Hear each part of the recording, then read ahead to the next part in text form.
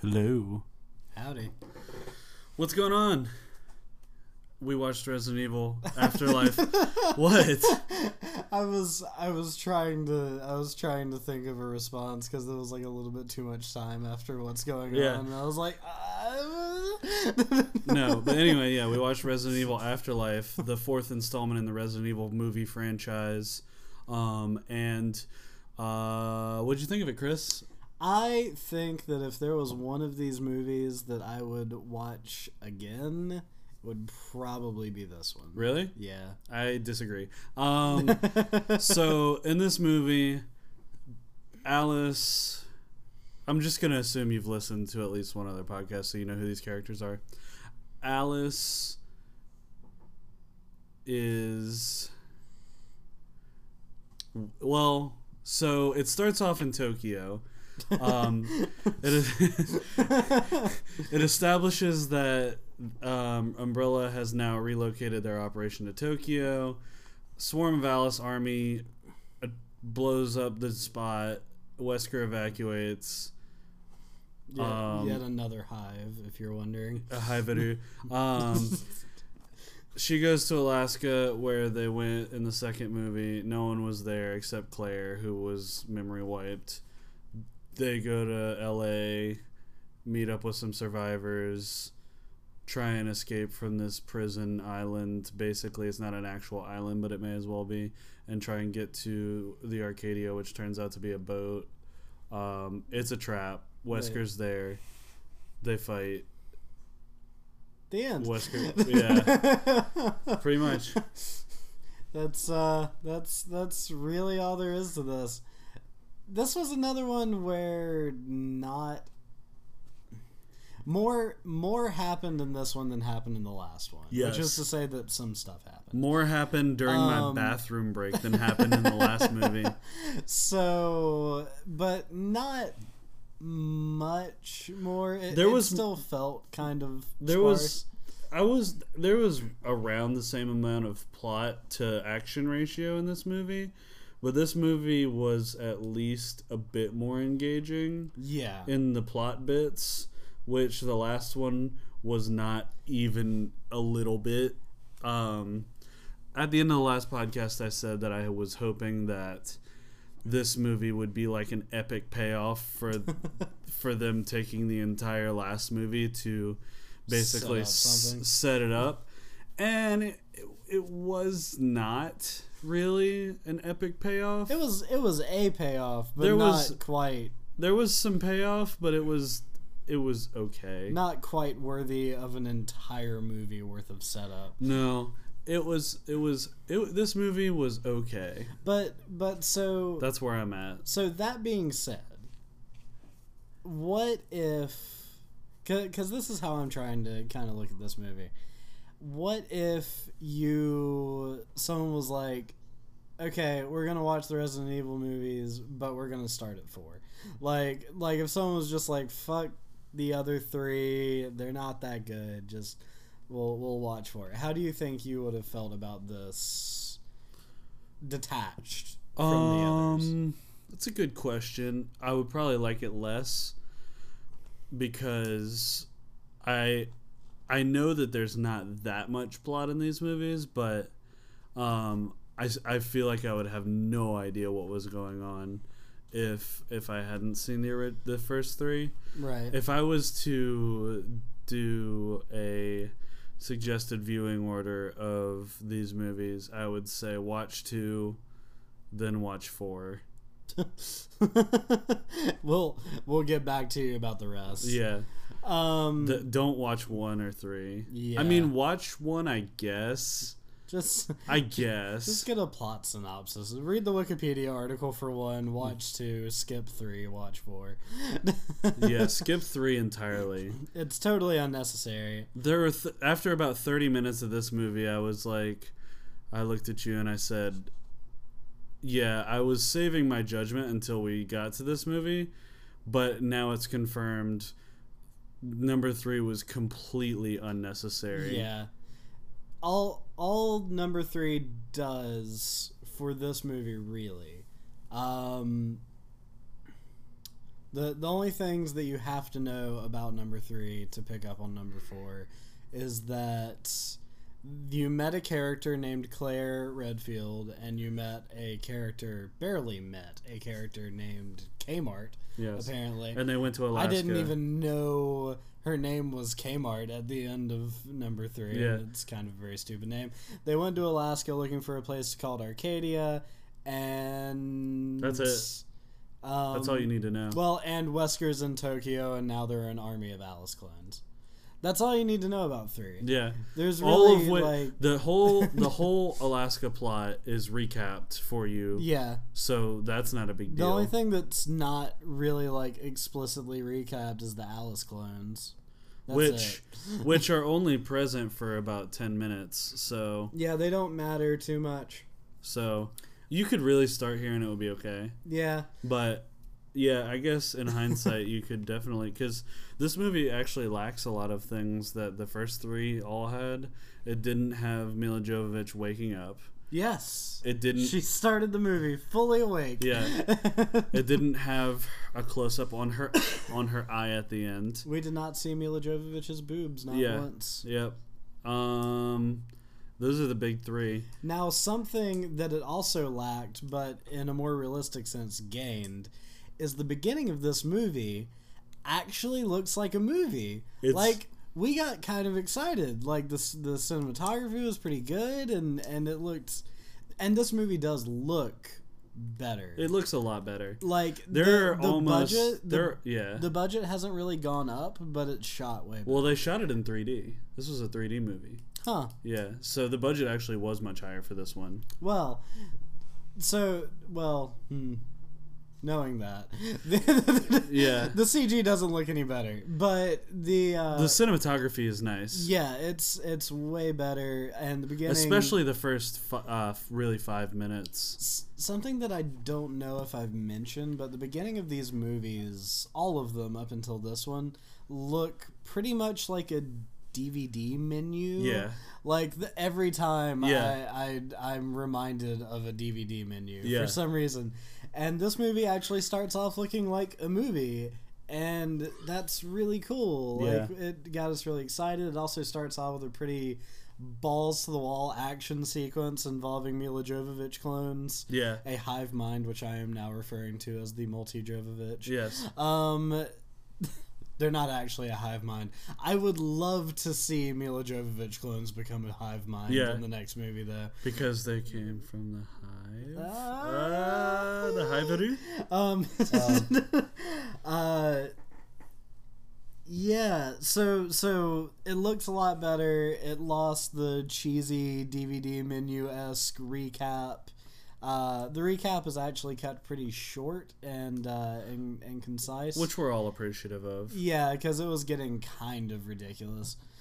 They were like trying to effectively recap everything from all the movies.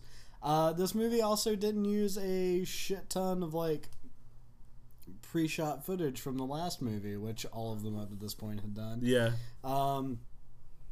So that's neat. Yeah. Yeah, this movie is the first one that is like a movie. I would have to say, if you were comparing it head to head with 2 for the title of which one is like better, I would say the structure and the way that they break up plot and action. This one is more movie-y for sure. I would think I think that 2 is better structured to keep your attention, because it will separate. It'll have action scene, little bit of plot, action scene, little bit of plot. Yeah. 3 had like an action scene and a plot. Can you even call it plot? Scene. It was mostly just boring. Yeah, I mean, plot is never a very heavy word in these movies. It's always, it's the plot of a Resident Evil movie, and they're pretty paper thin. And this movie was somewhere in between that, but the plot parts were still kind of boring and felt forced. They dragged. You found yourself really wanting another action sequence pretty early on. I feel like if someone only listened to these podcasts that we did, they would think we hate plot and like really love action, which is not the case. I mean, I mean, we've reviewed movies that were like hardly any action. I know, but that's what I'm saying. Like if they only listen to the Resident Evil. That's episodes, what I'm saying. Yeah. That's what I'm saying. No, we love plot. We just love good plot. I like good plot. And it's not here, so why would you waste your time? This movie has... These movies all are... No, there's no good plot. Yeah. So it really, like, what these movies need is action sequences tied together with... what's the word? Segues. Yeah. Like, plot segues. Yeah. That's it. Like, 60% action... and 40% plot is like the way to go. Because in the last movie was like 85-15. This movie is like 70-30 plot action, if that. So yeah.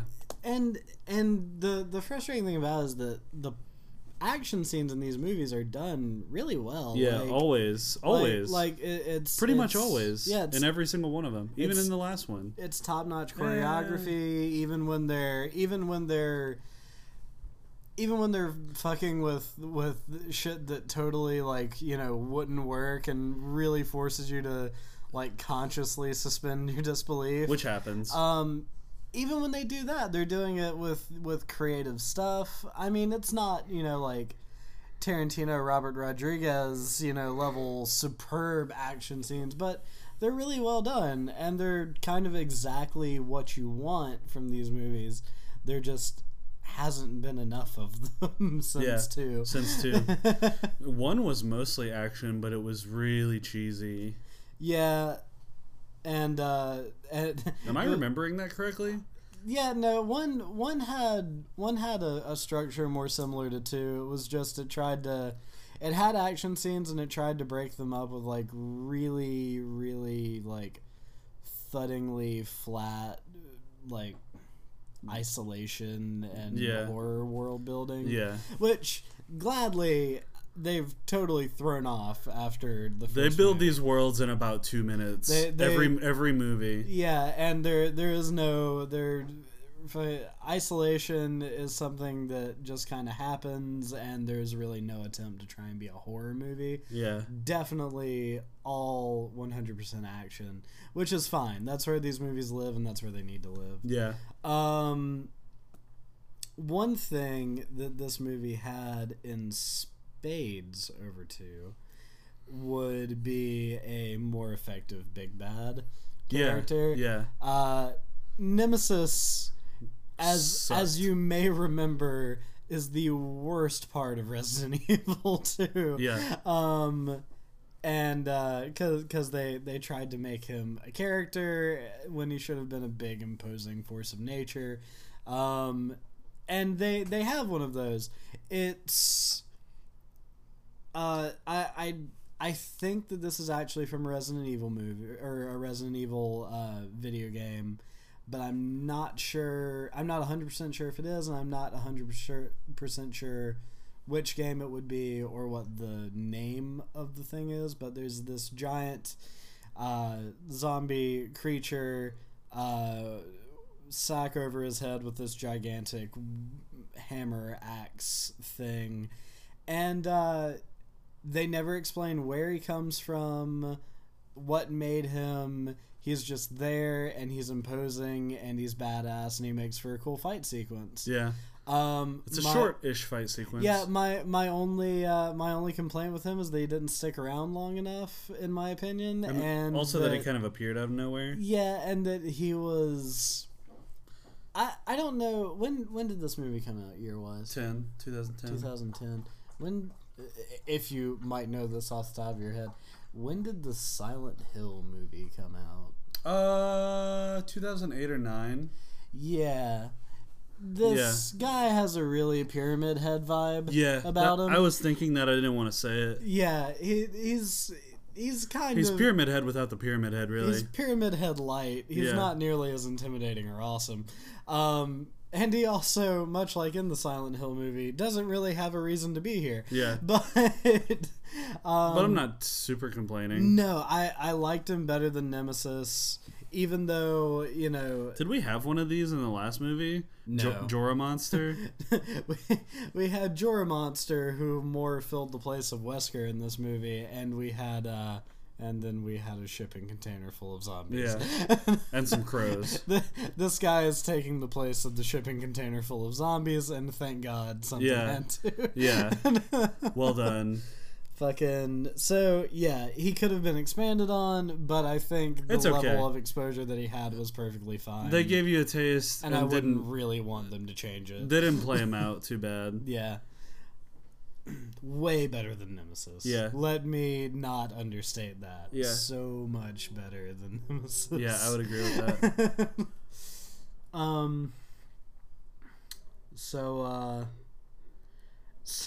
So what do you think of Wesker? He's stupid. Yeah. They have some guy playing Wesker that is just a total goob. He is so... Okay, so here's a legitimate question. Wesker and Jorah. Yes. Of Jorah Monster fame. Yep. And nothing else. Yeah. And Game of Thrones. No, not that. Yeah, alright, that's fair. So, he wasn't a bad actor in that movie. No. He wasn't. Not till the very end. He wasn't great, but he didn't have a lot to work with in the script. He was okay. But because both Wesker and Jorah were in that movie... Though Wesker might not have been played by the same character. No, he definitely was not the same actor. The same actor. I'm almost... If it was, then... Anyway. Basically, here's my thing. When I saw that Jorah... When I very first saw the actor that plays Jorah, I cannot remember his name, was in these movies. Jorah. I figured he was playing Wesker. Yeah. Because I could have pictured that. Yeah, he would have been a good Wesker. Yeah. But he was wasted in 3, and they got some fucking... goofball. Yeah, like, I can't think of any other way to describe him. He's just like a... he's needlessly smug. His dialogue's horribly written. Wesker in the game... He's 90% one-liners. Wesker in the games was very low-key and just, like, subversive. Yeah. And, like he always left you wanting more because there's very actually little of him. All you really knew about him was that he was a badass and that he was infected but somehow like holding himself together, which was cool. It was a threatening character who punched stuff. Yeah, and who there was a mystery about how he kept going. Yeah. Like it was I think in the games he was a very well done bad guy. And when I saw how campy this guy was, it just ruins the character a little bit. Like honestly, when I saw how campy this guy was, I was kind of ready for it. I was like, okay, campy Wesker, that kind of fucks up that character, but it still works. Maybe this will be like my new, like, whatever the guy's name was from Twilight, who was, like, the best part of Twilight. Oh, God, what was his name? Over the top, crazy. Yeah. I just know him by that I can't remember his name. But, yeah, like, he was the best. I can dig characters like that. Yeah. One of my favorite, like, villains from my childhood is Skeletor. Yeah. I can dig campy villains. Yeah. This guy goes straight past camp and just becomes really boring. Just goofy. Like that. You described him in the movie as what was it? Agent Smith, but lame. Yeah. Yeah, that's really it. Yeah. And the ending fight scene with him is comically like goofy. Oh God. There's a flower spider demon that comes out of his mouth. Yeah. It's almost entirely in slow motion. Yeah. Which I hate. We've harped on that before with Kickboxer 2. Yeah. I hate entire fight scenes that are in slow-mo. Yeah. It's so hard to watch. And now that I know that this was shot in 3D, it makes it a lot of it fills in a lot of gaps, because it was very obvious that in that sequence they were really like a bunch of stuff was being thrown at the camera and shots were going in bullet time towards the camera. So I didn't know that this was a 3D movie before, but knowing that now, it makes a lot of sense. Yeah.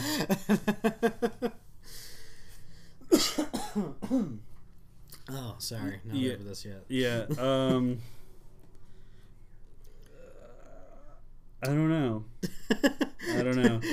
So in these movies, it became glaring. It's always been true, but it became glaringly well, not in 1, but in 2 and 3 and 4. Every female character has makeup on all the time, regardless of. So the most egregious, horrible example of this was, what's her name? Alice flies to Alaska. the main character of the last 3 movies we watched, or 4 movies we've watched. Alice flies to Alaska to try and meet up with her friends from the desert. Right. And she only finds Claire, and Claire is very, very disheveled, beat up, dirty, and has been suffering from memory loss. And she has this weird thing attached to her from Umbrella that's controlling her mind and making her a savage. Think Iron Man's heart, but with spider legs. And dumb looking. Yeah. So, what's her name? Alice takes that thing off, and Claire begins regaining her memories slowly, but she's still kind of a not nice person at first, and so she's just dirty. That scene, she's grimy and haggard. Gross. She's been there for weeks or months, by herself, living in the wild, covered in mud and shit and stuff. So Alice picks her up in her plane, and they start flying to Los Angeles. Ties her hands together. And the next scene that you see them sitting in the plane, Claire is immaculate. She has foundation. She's got rouge. She's got lip gloss to the T. She's got eyeliner. Her hair is hairsprayed. Yeah. Perfect. It's perfect. And you never saw Alice is the same way. Alice is the same way. She flew from Tokyo to Alaska. That takes a while. And she is... That's a minute. Yeah. She is just looking perfect. Yeah.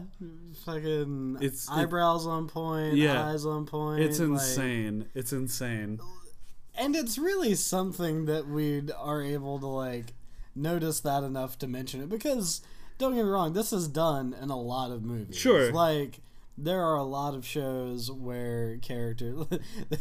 we brought this up in the Joe versus Volcano review. Oh, God. Where that was different. Where Meg Ryan had passed out on a ship for 4 days, or on a raft for 4 days in direct sunlight, and she had perfect hair and makeup when she woke up. And she was fine. And that was a comedy movie, and a lighthearted one at that, so it was kind of acceptable. Yeah. It's really, glaringly obvious here, though. Yeah.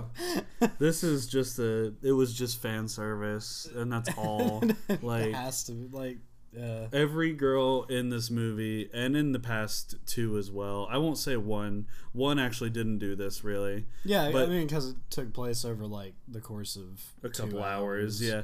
But 2, 3, and 4 were... Well, I'm saying the girls in 1 weren't even that made up, really, especially Michelle Rodriguez. But anyway, 2, 3, and 4 are all guilty of it. The girls just all look beautiful and made up all the time. All the time. And I mean...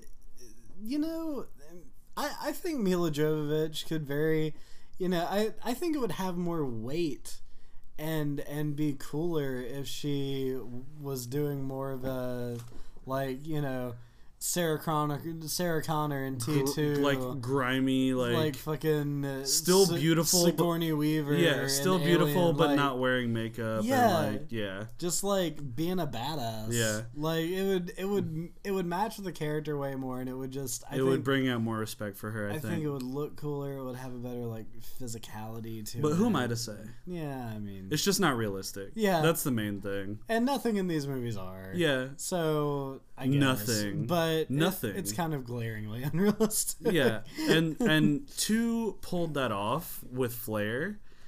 This one comes close to pulling it off. I don't think it pulls off unrealistic without a hitch, but it gets close, and that's the best thing I can say for it. Yeah. So there's a character in this movie who is the most one-note character I've come across in a while, and he is the epitome of the character that you want to die the entire way through the movie. And the producer guy. Yeah, and I feel like they really kind of forced it. They forced him being an unlikable douchebag to the point where you like sighed audibly every time he was on screen. Yeah. But more than that, I was really like so it's fine to have a character like that. It's better if you don't force it as much as they did, but it's fine to have a character like that if you get to see the catharsis of him getting got at the end. And they totally didn't show it. They just showed that he knew he was going to die. They implied it. And implied that Wesker ate him.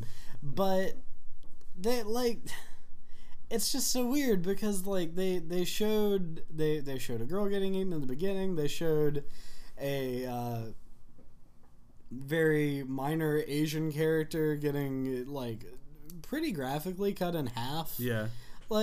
That you really, when the bar has been set that high for character deaths, you really expect the one character that you really, really want to die in something a little bit more visceral, a little bit more satisfying, and I feel like they missed they missed an opportunity. Yeah. So I want to talk about the thing in this movie that went from good to bad for me. Okay. That is Mila Jovovich's quarter gun. Yeah. So they set up Mila Jovovich as in where do I start? When she gets to the prison, she is dumping out all her stuff and whatever. This guy Darius is with her. Is that Darius?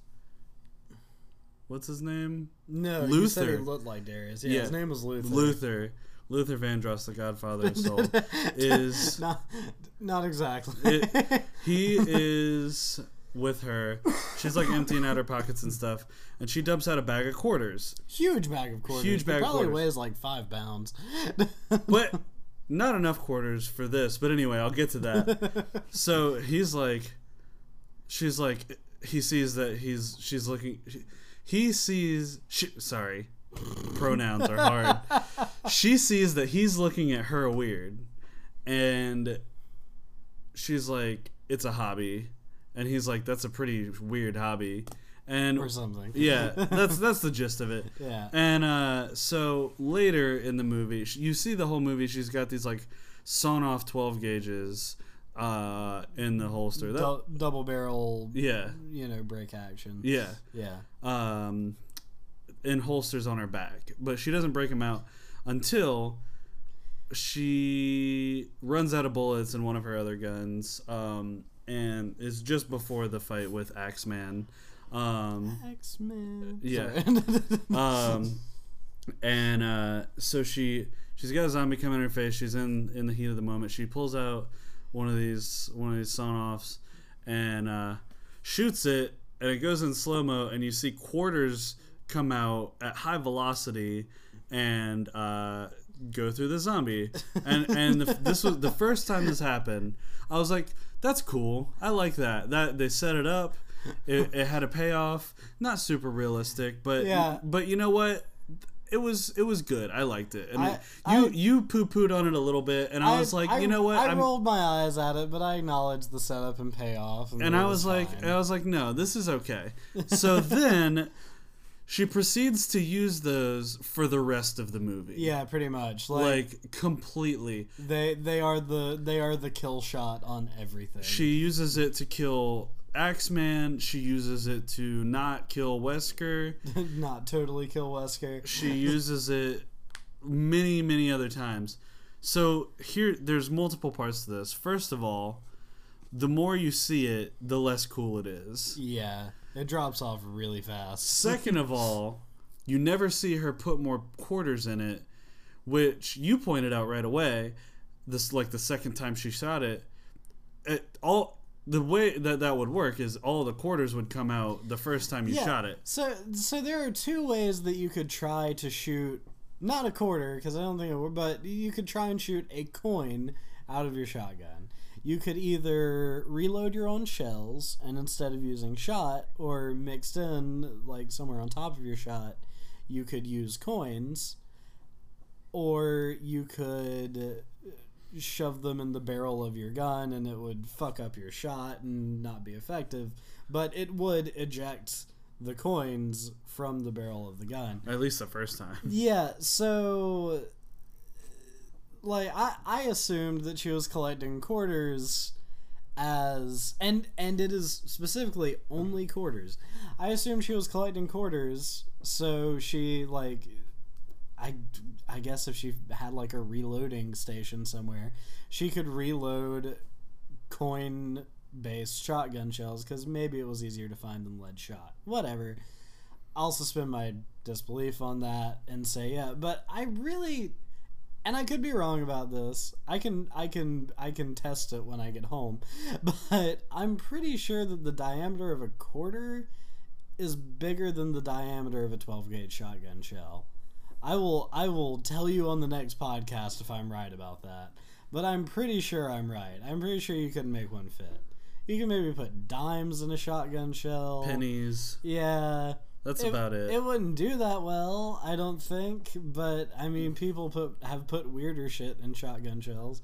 But you would think if they were loose, they would just rattle around. Like, well, I could go into detail about this. No, there's a little plastic thing called a wad on the inside of a shotgun shell, and it holds all your shot in place. And if you found something that was about the right diameter, you could make it work. But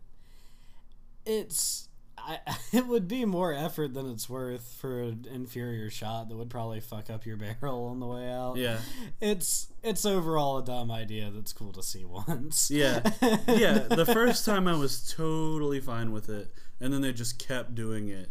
Yeah. It was like they ran out of fun stuff to do. It reminds me of the scene in the first The Crow movie where Brandon Lee dies, R.I.P. No. Oh. Where Eric is in the pawn shop looking for Sarah's ring, and at the end of it, to punish the pawn shop owner, he sets his building on fire, and this can't happen, but he ignites the flame by shooting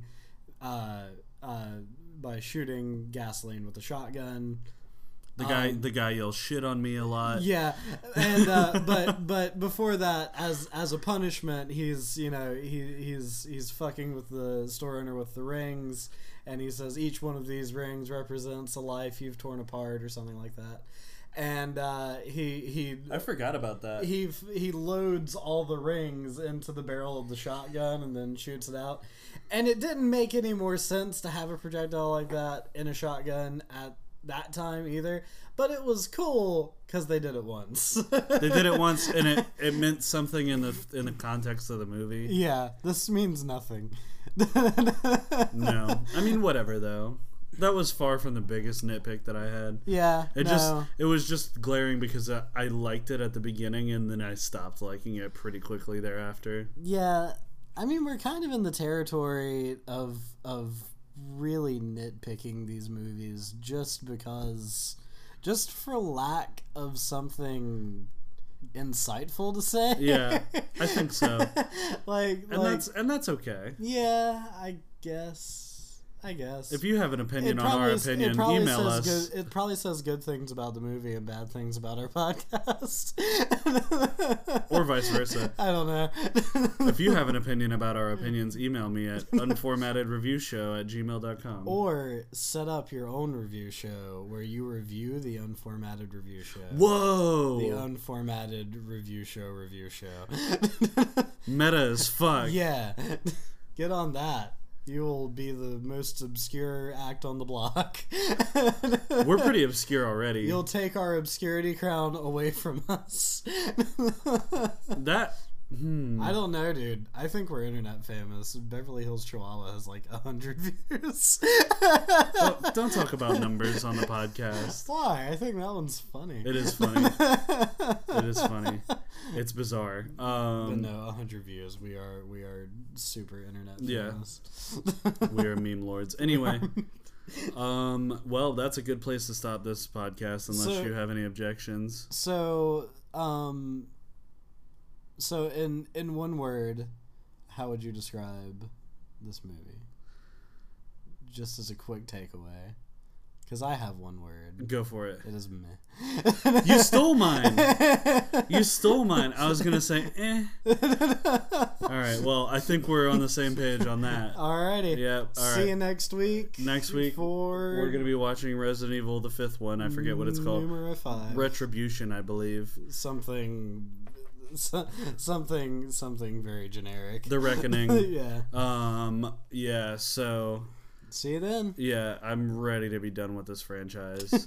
That's where I'm at on this movie. Bye.